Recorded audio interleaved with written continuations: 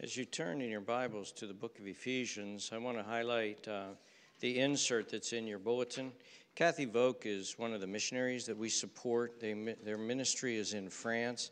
Kathy's been a personal friend of mine since 1970, and she's Marty Johnson's sister, and she's coming to do a presentation at Sans Moco at Fresh Grounds, and she wrote a personal invitation to us as a church. And for those of you especially who, well, first of all, there's going to be a reception next Saturday from 4 to 6 of this art presentation that she's doing. And then also she's going to do a workshop there, and she gave you an email. If you're interested in your artistic and such, Kathy wanted to make sure that we understood that was going on. So I'd encourage you to go to the open house for sure. And then if for those of you who are artistic and would like to be a part of that, just read the announcement that she has there for us. We're going to be studying Ephesians 1 again, and let's turn to God and ask him to give us grace and help in the midst of that. Father in heaven, we praise you and we thank you and we glorify you and we worship you. And we know that you have done great and mighty things for us in Christ Jesus. So now, Father, we just humble ourselves before you and we ask, sincerely, genuinely, we ask that you would please open this text to us, open our minds, make us aware and alive and grateful for all that you have done and encouraged and hopeful. Father, please work, please move in our lives. Please bless us and be with us now, we pray. In Jesus' name, amen. Ephesians chapter 1, if you have it open to you, verses 3 through 14, as I've said before, is one sentence in the Greek New Testament. When Paul wrote this out, he wrote one sentence. And I've come to the conviction that I think it's the greatest sentence that's ever been written in any human language, in any human hand, in all of the history of the world. That's just my opinion, but I think it's the greatest sentence ever written. And by grace, this greatest sentence ever written, this 11-verse sentence, is ours by grace. And what this sentence is, this one sentence is, it's a praise to God. It's a sentence of praise and worship. Look at verse 3. It begins, "Blessed be the God and Father of our Lord Jesus Christ." And then in verse 14 it ends, "To the praise of his glory." This sentence is a praise and worship. And it's a sentence of worship of the Father, verses 3 through 6, of the Son, verses 7 through 12, and then of the Holy Spirit, verses 13 and 14. And this sentence is really, it's so rich, it's just so rich that you could almost describe it like this. It's a hymn, it's a doxology, it's a systematic theology. It's one of the most beautiful paintings ever painted. It's a glorious symphony. It's an amazing, rich piece of literature, all wrapped together in one. All wrapped together in one. And it's about God's glory. Glory after glory after glory is mentioned in here. Look at verse 6. To the praise of the glory of his grace. Look at verse 12. To the praise of his glory. Verse 14. To the praise of his glory. And it's glory after glory after glory. It's grace after grace after grace. Now, in the verses that we're going to look at today, verses 9 and 10, the end of verse 8, verses 9 and 10, Paul is going to introduce something that I think Christians today, we need to refocus on, understand, we need to grasp, because it's all through Scripture, but sometimes when we read our Bibles, we don't pick up on this. And I think that we're really, really losing out a lot because we don't pick up on this. And so I want to really kind of encourage you today. So today, we're going to go through these two verses sort of phrase by phrase, and I'm going to highlight. We're going to look at some other passages of Scripture. So I must admit to you that for about the first 15 minutes here, we're going to work hard, okay? But your hard work is going to be really, really well paid off if you grasp this. See, I'm afraid that we live in a time and an age where we have so dumbed down everything that unless stuff comes to us very quick and very easy, we're like, well, I don't get that. I don't know. I'm just going to walk away. And I'm saddened by that. One of the things that I'm saddened by is this drive in the world today, in the Christian world today, of easy-to-read Bibles. This drive of, oh, no, this is too hard. I can't read the old King James. I can't read the New King James. We need something in modern language. We need to dumb it down and make it easy. And the thing is when I look at those translations and I compare it to the original, it's not only dumbed down, but a lot is left out. And that's not how God said it. And I feel like if God said it so it's a little bit, takes a little bit of time, a little bit of effort to work out and to look at, then so be it. Translate that. Don't water that down. Translate it and let the reader work it out. And dear friends, the best things in life are not necessarily things that come easy. The best things in life are things that you have to just take some time on and you have to work at a little bit. Much of what we call modern art today could be done by a third grader. It's banal, it's silly. But you watch, if you were to look at the notebooks that are left from Da Vinci and Rembrandt, and how many days and months and years they spent just trying to paint a human hand over and over and over and over again to get what they got. And I think that we need to be willing to do that. And so what we're going to look at is we're going to look at something that undergirds all of this text that we have looked at so far, and that's this. And I've entitled the sermon, The, capital T-H-E, The Huge Master Plan. And that's what we're going to look at today. And this idea that God has made a plan, worked that plan out in detail before it even started. He had this master plan. If you could think of it this way, he had page after page after page, if you could say, of blueprints. He had a strategy. He had a plan. He had this worked out. And that's what history is working out of and working out on. And it's beautiful. It's a huge, beautiful master plan. And this idea that God had planned has already come to us in this text. Now, for those of you who've been following along this series, we've gone step by step through. You might be able to see this again without me going into a lot of detail. Look at verse 4. Just as he chose us in him before the foundation of the world. There you have this God working out something before the world was ever even created. There's a plan. There's planning. There's a process going on here. Verse 5, predestined us to adoption. Now, that idea of predestined is to appoint ahead of time. So way before the world was created, there's this plan. There's this people. They've been predestined to adoption. Look at the end of verse 5. According to the good pleasure of his will. God's will, the good pleasure of God's will was working these things out even before the world was created. There's this plan that's being worked out, the good pleasure of his will. His will is the plan.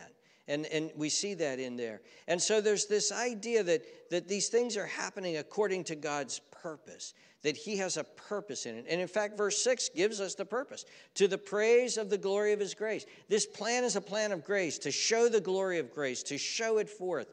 This plan involves the sending of his son in verse 7. It involves his blood. It involves redemption as an expression, verse 7 says, of the riches of his grace, which, verse 8 says, which he made to abound. And you remember I said, I think that a better translation there is to lavish upon us. He lavished this grace upon us. But then notice the next phrase, right, that ends verse 8. In all wisdom and prudence. By the way, the wisdom of God, I would like to just throw this out there. The wisdom of God is something that I'd really encourage you to meditate on. Because it's a very important thing in Scripture, the wisdom of God, the wisdom of God. And you know what? When you start thinking about the wisdom of God, wisdom is not knowledge. It involves knowledge, but wisdom is the practical outworking of knowledge and the way things work out in the practical way of knowledge. How God does stuff in the wise way that he does it. When I have my devotions, I sit in front of a window. And in front of that window are three trees at the end of my yard, 2 pine trees and a maple tree. And there are times that I just sit there and I look at that maple tree and I say, man, I want to study this botany thing out, like this. Look at that thing, and look at its heavy bark, and then look at the branches, and look at the buds starting, and there's a root system underneath the ground, and that root system is drawing these things up. And I know from cutting wood that there's all kinds of different layers there, and there's an inner, and I know from making bows out of wood that there's an inner layer there right next to the bark, and they all have a purpose, and they all have a means. And it's just like, wow, this is amazing what God has done. Yesterday we were doing CPR, and he was explaining the heart, and he said, the heart, he says, has this series of cells up here, and they produce a little electric shock every second.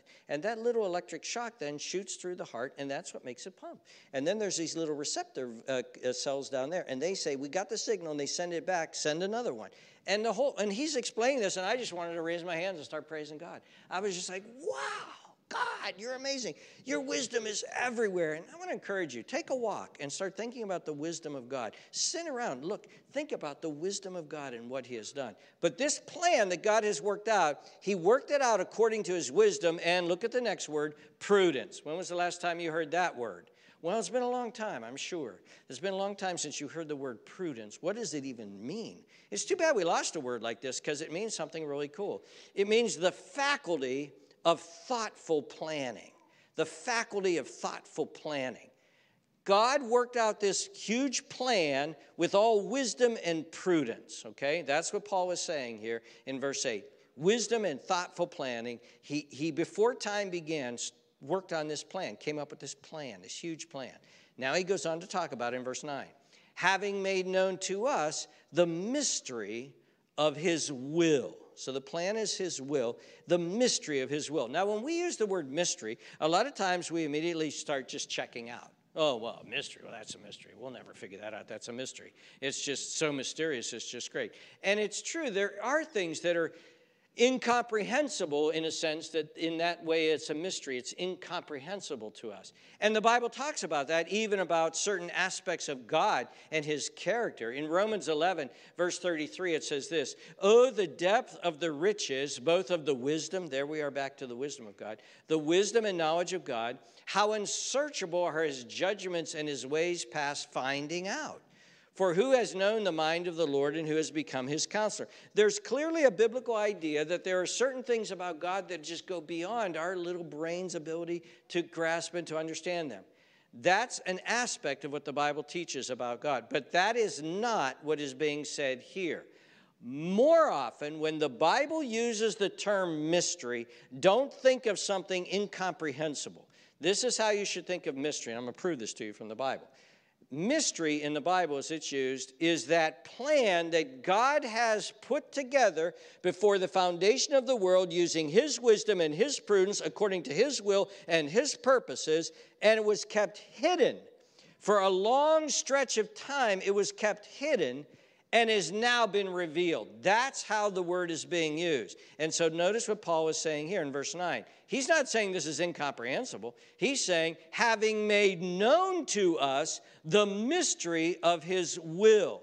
He made his will known to us. That's what he's saying. Now, notice he's going to say this again. Just flip over to chapter 3 and verse 8. Look in chapter 3 and verse 8. Paul says this, to me, who am less than the least of all the saints, this grace was given that I should preach among the Gentiles the unsearchable riches of Christ, and to make all see what is the fellowship of the mystery. Now notice this mystery now is to be clearly seen. Paul's job is to help us to see this mystery. And then he goes on to say this, describing the mystery, which from the beginning of the ages has been hidden in God, who created all things through Jesus Christ, to the intent that now the manifold wisdom, there's that wisdom of God, might be made known. This mystery is now being made known by the church to the principalities and powers in the heavenly places, according to the eternal, there we go, back in time again, to the eternal purpose which he accomplished in Christ Jesus our Lord. And so here we have this mystery, and this mystery is being made known. And notice, if you go back to verse 9, about this mystery, it is the mystery of his will according to his own good pleasure. It is what God chose to do. What God felt in his good pleasure was what should be done. This is the mystery.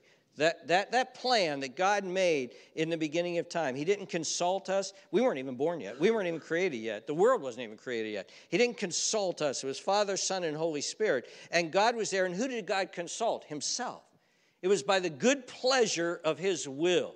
Now, that word can be translated just will. This is what I'm going to do. I'm God, and I'm decided to do it, and this is what I'm going to do. That's it. I'm God. I do what I want to do. I'm God. That's what I'm doing. It could just mean that, but it doesn't just mean that. That's not the word that Paul chose. And that's why it's been described in English as the good pleasure of his will. It means, the word means a good will. It means a kindly intention. It means, like it says, the good pleasure of his will. It's what one wants to do, but it springs from delight. One commentator illustrated it like this. He said, you may have to have a serious surgery, and you are going to say, okay, I'm doing this. I'm going to go get that surgery. Don't want to, but I'm going to because it's what I need to do, so I'm just going to do it. That would be an act of your will, and you're doing that out of the good pleasure of your will in that sense. But he said, but that's not what this word means. This word is more like this. Guess what I'm going to do? I'm going to plow up this acre of ground right here, and I'm going to plant this garden, and I'm going to put all of these flowers, every flower, and I'm excited, and I can't wait to get about doing that. That's the good pleasure of his will, and that's the word that's being used here. God, out of the good pleasure of his will, notice the next phrase, which he purposed in himself. Or some of your Bibles say he purposed in him, or some of them even say he purposed in Christ, although Christ doesn't appear, that word doesn't appear in this verse. God purposed this will, whether he purposed it within himself or he purposed it in Christ, which I believe should be the translation. He purposed this will. And now what is it? What is the plan? What is the plan? Verse 10. That in the dispensation of the fullness of the times. Now, y'all know I love the New King James Bible. I think it's very accurate. I love this thing, but I can't stand the fact that they use this word dispensation here. Because dispensation makes people think of dispensationalism, which is a form of theology which cuts the Bible up into pieces and is pretty much being rejected this day and age, thankfully. That's not what this word shouldn't have been used. Let me explain to you what this word means in Greek. It means the state of being arranged, an arrangement, an order, a plan. Again, one commentator said, God's unique private plan, the plan of salvation. And I know that some of your Bibles do translate it, plan. That in the plan, you could say, in the arrangement of the fullness of the time. What's that? Well, I'll just make that real simple. When all is said and done, when this thing is all played out, that he might gather together in one all things in Christ, both which are in heaven and which are on earth, in him. What in the world does that mean? What in the world does that mean? Well, here once again we're faced with a big word that a lot of Bibles now will translate this a little bit different to try to get the nuance of this word. The Greek word is anakephalio, okay? Sounds big, means nothing to you. Ana is a conjunction, anakephalio. Man, I'm getting it from both sides this time. They're our future. I love it. And they've got lungs. May they use them for God's glory. But I'm going to outshout them, so I'm not worried about that. Anyway, listen. Anakephalio. It means ana, which is a preposition, and it means on, as, and above, together. But it has the word kephali in the middle of it. And kephali comes from the Greek word kephale, which means head. which means head. And head, of course, can either mean the organic head that you cut my head off, my body dies, the organic head, which is used of Christ, Ephesians 4. It's huge in Ephesians, by the way. Or head of a corporation, head of a body, head honcho, as it were. The word is used both in Greek, okay? And so what this word means is something that is summed up or united or gathered together under one, but then it has that word head in there. So how do you translate this? Well, believe it or not, I think one of the best translations has actually been edited out. In the NIV Bible, in the 1984 edition, some of you may have it, this verse I think was best captured when it said this: to bring all things together under one head, even Christ. I think that was probably the best translation here. The New King James is wrestling with it here by saying that he might gather together in one all things in Christ, and I think that's true. Listen to how a commentator described it. The entire harmony of the universe, which shall no longer contain alien and discordant elements, but which all parts shall find their center and bond of union in Christ. And I think that's what's being said here. I told you we were going to do some heavy lifting here for a little bit, but hang in there with me. So there's this idea that God's plan all the way in the beginning involved his son, Jesus.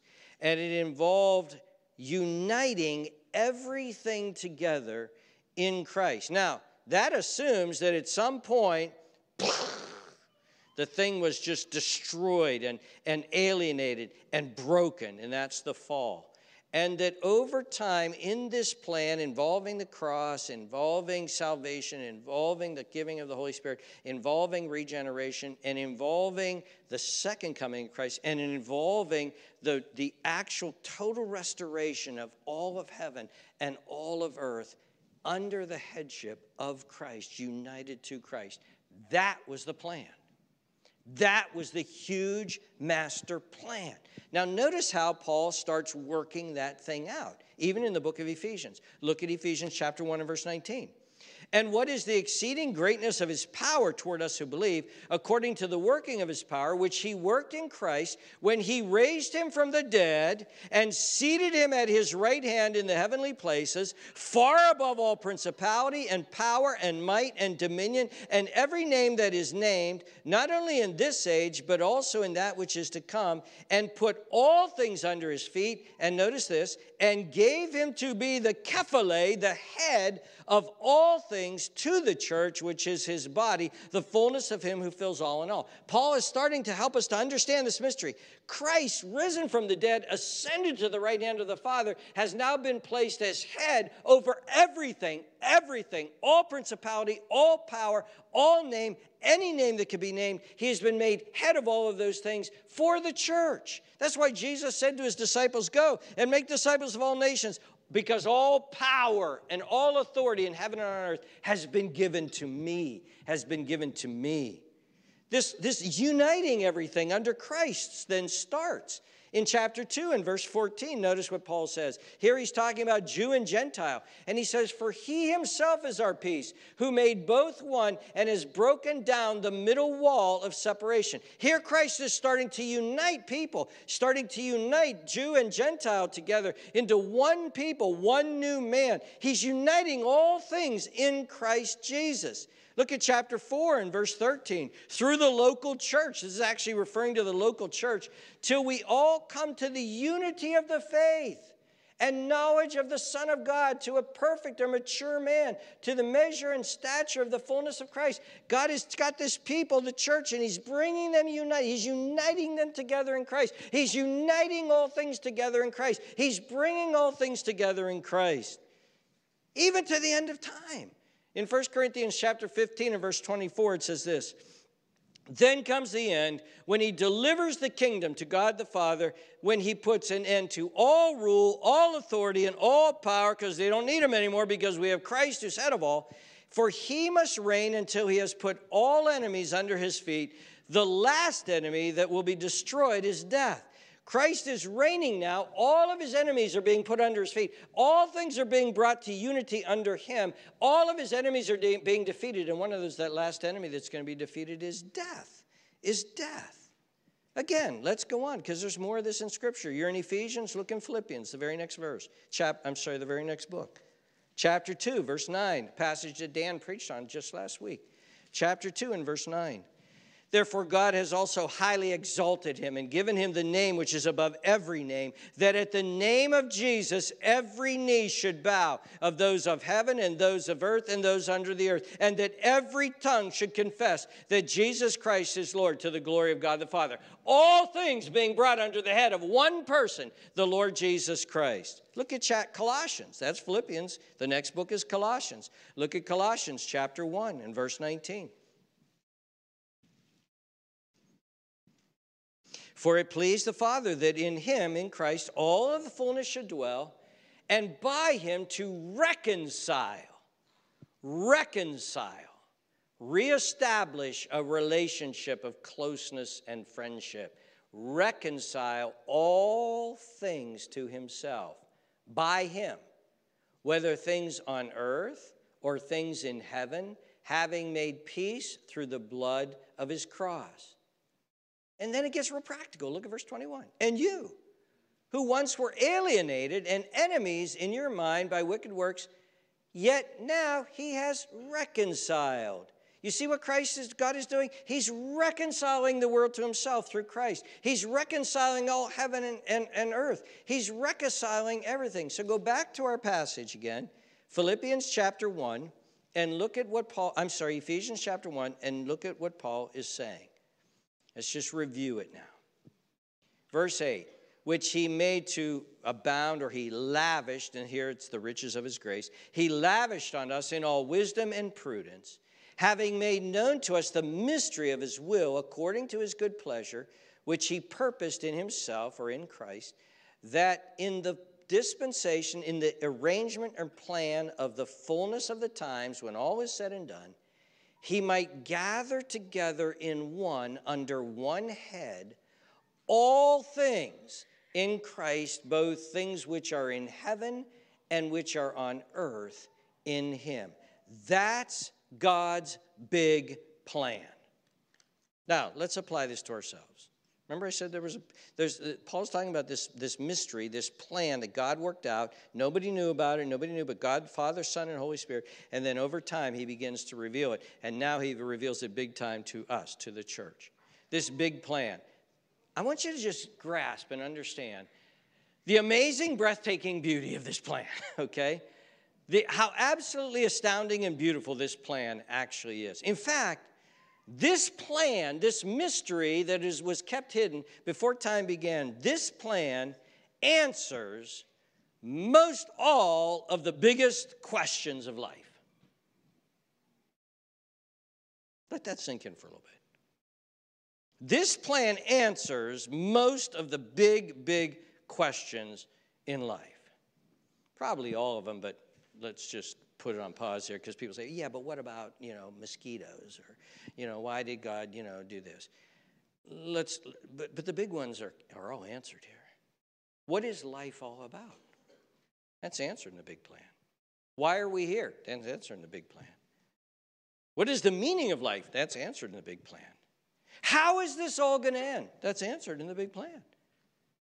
In the mystery which has now been revealed.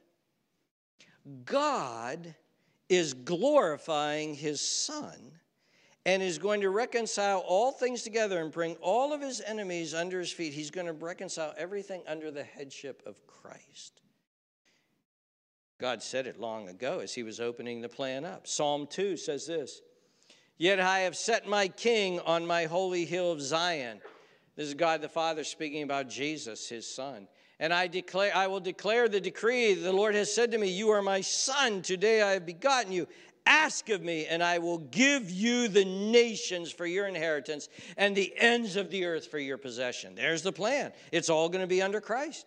Psalm 110, verse 1. The Lord said to my Lord, sit at my right hand till I make your enemies your footstool. What is the big plan? The big plan is that God is going to restore this broken, fallen creation, planet, people. He's going to restore them and reconcile them and bring the whole cosmos to restoration in Christ Jesus. The Bible says that creation itself is groaning for the day when Christ will be revealed and the sons of God will be revealed with him.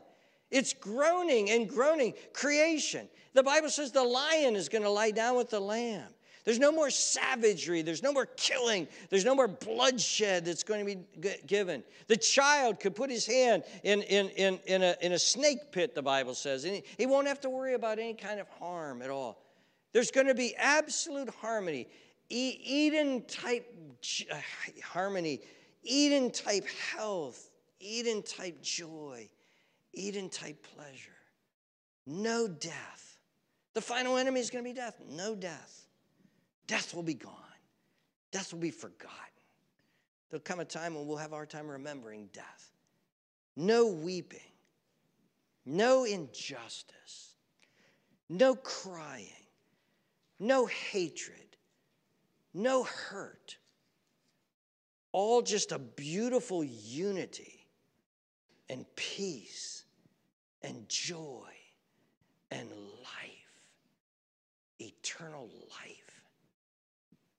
See, dear friends, all religions and all philosophies of life try to make these promises, but they can't deliver. They don't deliver. This was the appeal of Marxism in the late 1800s and early 1900s. The appeal of Marxism, so that an entire nation, Russia, and then later an entire nation, China, embraced this idea of Marxism. That Marxism was going to be able to give to the world complete justice. Communism was going to give sharing and harmony and equality and peace and justice. And many people from the West, many intellectuals from the West, many of the intellectual elites bought into this whole thing until Stalin came along and Mao Zedong came along. And this whole promise of Marxism became the most oppressive, violent, death-delivering, awful thing. And see, this is what God does, is he takes our fake man-made Towers of Babel, he takes those fake man-made philosophies, and he lets them run to their very end until we see we should have trusted God. We're not gone with man. That's what's happening in our world today. This is the appeal of Islam, by the way. The appeal of Islam is that Allah is going to bring about a world of just peace and a world of happiness and a world of unity, and all of the nations and all of the races are going to be brought together under Islam. And that's the appeal of Islam today. And yet God is allowing it to show its true colors. And once again, we see the kind of emptiness, and we see the kind of hypocrisy, and we see the kind of violence.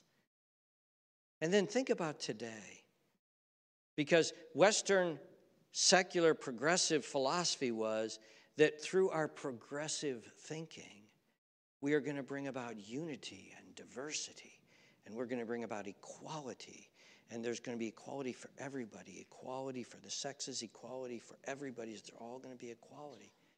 And what we're finding out is that in order to elevate one, we have to oppress another. And now we have new oppressors and new people who are being oppressed. And in order to bring rights to this one, we have to deny rights to this one. And where has progressive liberal thinking left people today? Where is the world at today? Is it filled with hope? Is it looking forward to hope? No. Most people today are seriously depressed over several matters. Number one, what they believe to be the impending ecological disaster. There is an impending ecological disaster, and we're going to completely destroy this planet. Or the possibility of impending nuclear exchange.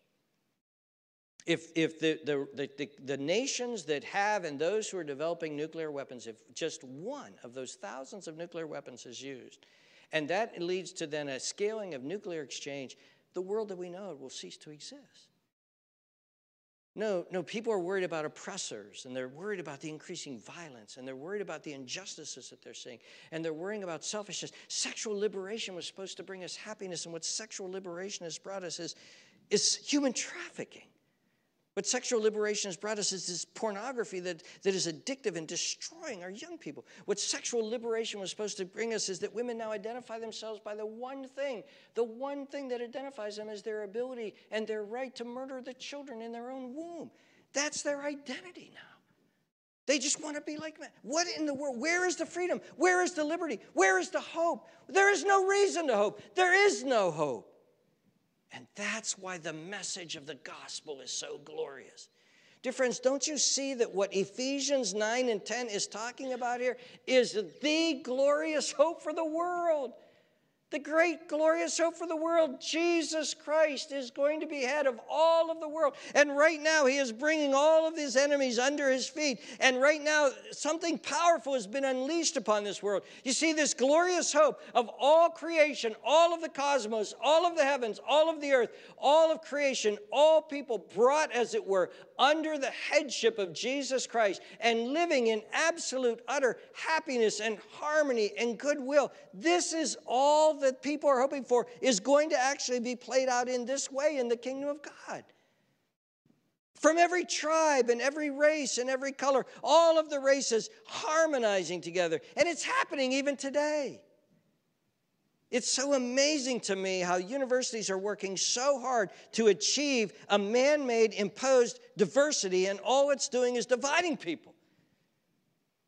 And then there's the body of Christ, made of Africans. This morning, as the sun rose and went across Asia, Asian people raised their hands and hearts and praised the name of Jesus. And then as that sun went into the Middle East, Middle Eastern people, Christians, raised and lifted their heart. And then Europe and Africa, they raised. And now in the United States and South America, we're raising and lifting our hands and loving. And all of these people, of all different, they love Christ and they love each other. And they've been brought to unity in Christ Jesus. And this thing is going to eventually lead to the coming of the Lord Jesus Christ and this beautiful new heavens and new earth where heaven and earth become one, a unity between heaven and earth. Read the end of the book of Revelation. Heaven comes down and dwells upon the earth, and heaven and earth are the same thing. A new heavens and a new earth and new bodies that are resistant to and immune to death, immune to disease, no death, no suffering.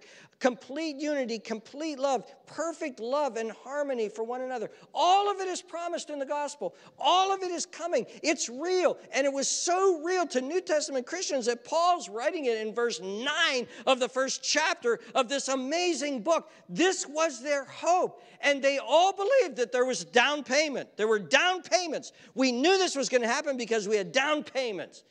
And two of them are very clearly mentioned in the scriptures. Number one, the resurrection of Jesus Christ from the dead. There it is. This man was dead and he defeated death and he's alive and now he's been ascended and he's at the right hand of the throne of the Father and he is King of all kings and Lord of all lords and he is good and loving and sacrificial and kind and gracious and full of grace and he dies on behalf of us and he dies taking our sin and he dies full of love for us and he's risen and he's reigning now and all authority in heaven and on earth has been given to him and now he's sending out his gospel. He's sending out his gospel. And then the second down payment, we're going to get to this in the weeks ahead, is the Holy Spirit and the transforming power of God in our own lives. And how many of you have felt the transforming power of God in your life? God's transformed you. God's changed you. You're not perfect, no way. But you sure aren't what you used to be. You're different. The power of God has come. God is at work. God is transforming. God is changing. God is moving and God is working. And you know what, dear Christians? I think we're really blowing it here. I think we're really messing up bad. Here's where I think we Christians are messing up bad in this day and age. This is well beyond two things. Number one, this is well beyond getting some kind of political reform going on in this country. Now, I'm all in favor of political reform. I'm all in favor of, being responsible with your vote. I'm all in favor of that. I'm all in favor of values. I'm all in favor of that. But this is well beyond that. This is well beyond that. You could pass all the rules you want. You can get all your... We can make King David. We can make the Apostle Paul the next president of the United States. It's not going to change people's hearts. Second is this. This is actually even well beyond dying and going to heaven. Now, I certainly believe in dying and going to heaven. And I'm really looking forward to dying and going to heaven. Death is gain in that sense. And I'm really looking forward to heaven. And I can't wait to be absent from the body and be present with the Lord in one sense. I really want to see him face to face. I don't want to worship with y'all anymore. I want to worship up there. So when I sing, I see him. And I look him in the eye and I sing to him. I want all that. Going to heaven is great. But dear friends, the Christian gospel is way bigger than that.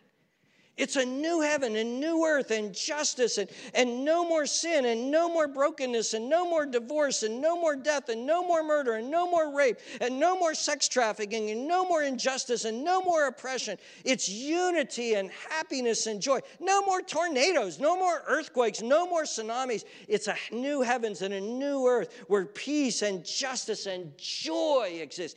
That's the vision of Christianity. It's a new world coming, and it's coming, and we're going to be a part of that, and he is coming. And I think this should begin to be, in a greater and greater measure, a bigger part of our witness to other people. We should be people of hope. And where does this begin? This begins with us believing that these things are true and believing that this great plan is being worked out and believing how glorious this plan is. See what Paul is doing here? Paul is saying this. Look at verse 6. He's saying to the praise of the glory of his grace. Look at verse 7. He's poured out upon us the riches of his grace. Look at what God has done for us. He's purposed all of these things. You know what is a big part of the big plan? God's over here in the big plan. And besides saying, I'm going to restore everything under the Lord Jesus Christ and bring back heaven on earth and dwell with them, big part of this plan was, I'm going to show them my grace. It's all going to be of grace. I'm going to favor them when they don't deserve favor. I'm going to love them when they don't deserve love. I'm going to forgive them when they don't deserve forgiveness. I'm going to be there for them. I'm going to be their God, even though they don't even want me to be their God. I'm going to send the Holy Spirit. I'm going to change their heart. I'm going to bring these rebels in. I'm going to sacrifice my son on their behalf. I'm going to love them. I'm going to adopt them as my children. I'm going to do good to them. I'm going to give them my Holy Spirit. I'm going to guard them to the end. I'm going to keep them and hold them. I'm going to see them through trial. They're going to die in my arms. I'm going to bring them to heaven. I'm going to prepare a place for them. Then I'm going to bring a new heavens and new earth, and they're going to dwell there in new bodies, and they're going to be my people. And it's all of grace, all of grace, all of grace, all of grace. And dear ones, it has been revealed to us. Look at verse 9. Having been known to us, God has revealed this plan to us. And not only that, it is being revealed in us. We're in the plan. We are the plan. God's going to show forth the glory of his grace and his love in us. In us. Look at verse 22. He put all things under his feet, Jesus' feet, and gave him to be head, Jesus, head over all things, to the church, for the church, on behalf of the church, which is his body, the fullness of him who fills all in all. Look at verse 7 of chapter 2. That in the ages to come he might show the exceeding riches of his grace in his kindness toward us in Christ Jesus. This whole purpose was, I'm going to shower and lavish and pour my grace out upon them forever and ever and ever and ever to show forth my grace. Look at chapter 3 and verse 10. To the intent that the manifold wisdom of God might be made known by the church to the principalities and powers in the heavenly places, archangels, angels, armies and legions of heaven, archdemons, and the demons and the legions of hell. Look at what I've done. Look at what I've done. Look at my plan. Look at my grace. Look at the glory of my Son. Look at these people that I've saved. These people that I've saved by grace. My church. This is what I have done. These will be the heirs of the world. These will be the inheritors of the world. These will be the ones that I have saved. Dear friends, he's lavished his grace upon us. You've been chosen. You've been adopted. That's how Paul begins this. Christ's blood was shed for you. He's shed for you. Your sins are forgiven. You and the Lord, and this is my favorite one, the Lord Jesus Christ, who is going to be the head of all of this, the source of all of this, the purpose and glory of all of this, the king of all of this, the summation of all of creation, that Lord Jesus Christ, get ready for it, that Lord Jesus Christ and us are united. Are united. We are one. He is the head, we are the body. He is the vine, we are the branches. He is the groom, we are the bride. We are one. We will inherit it all in him. We will reign in him. We will never be apart from him who is the highest and most glorious. Oh, dear ones, we are so privileged. We are so blessed. And I believe that if just the smallest fraction of that would exude through our expression, the smallest expression of that grace would come out of our mouths and out of our hearts in love for our unbelieving loved ones and friends and out of our mouths. You see, don't get sidetracked in fighting people over politics. Don't get sidetracked in thinking, well, this is just about me and me getting to heaven. Let them see the big picture. Let them understand that this is a new heaven, a new earth is coming. This world is going to be beautiful again. This world is going to be just. Justice is coming. Diversity is coming. It's all coming in Christ. Joy is coming. And it will last forever. And I'm going to be there. Are you going to be there? It's coming. It's coming. Are you in? Are you going to be there? Or are you so willfully defiant against God that you would ruin the whole thing? And so God is going to say to you, you're not coming in. You're going to hell. You say, oh, that's mean. God's sending people to hell. God's not going to send you to hell. You're going to send you to hell. Because you're going to say, I don't want this. I don't want Christianity. I don't want to be a Christian. I don't want this stuff. I like this world. I like what's going on. Well, you come here tonight and you listen about the whore of Babylon and you can go to bed with her and you find out what that's going to be like. You will die and perish with her. I want this world. I want this. I like this fallen world. Then you're going to get what you want. You're going to be banished with this world. And you're going to go to hell. And there is a hell. Jesus, we don't like to talk about it. The only thing we can do is make fun of it at the Grammys. But there is a hell. And people go there. And they go there forever. I was talking to the coroner yesterday in Mercer County. He said, last year I was involved in 1,400 cases of death. And my heart just went, oh, Lord, how many of those people went to hell? Oh, Lord, give us grace. Oh, Lord, let us be the people that we want to be, that we are called to be. You know what God should see in us? Not some kind of political slogan, not some kind of conservative family values, although I believe in all of them. Joy, hope, boldness, anticipation. Because everything in here is true. It's true, gloriously true. Oh, come, Lord Jesus.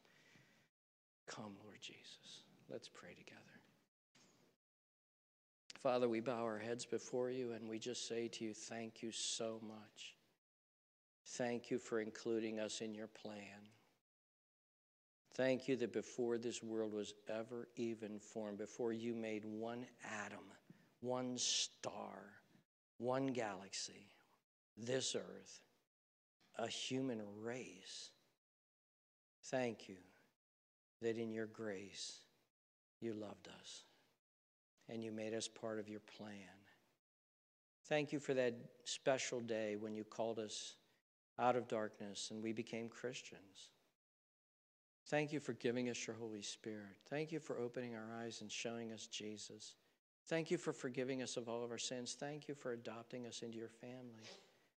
Thank you that you're preparing a place for us, and thank you that a new heavens and a new earth is ours. We will inherit it.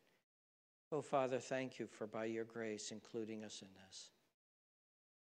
Father, help us to walk each day as citizens of this new heavens and new earth, as representatives of its joy, representatives of its hope, representatives of its love, representatives of grace. Help us to be people who just pour out grace on everybody around us because we have been so filled with grace. Give us grace. Father, for any who are here today who are outside of this hope, who have no hope, who have come here perhaps even in rebellion too, perhaps even were dragged here, didn't even want to be here. Oh, Father, thank you that you brought them here anyway, and that you spoke into their lives, and that you have invited them to come to the Lord Jesus Christ. Oh, Father, that they might be saved today, that they might trust in you today. We praise you and worship you in your precious name. Amen.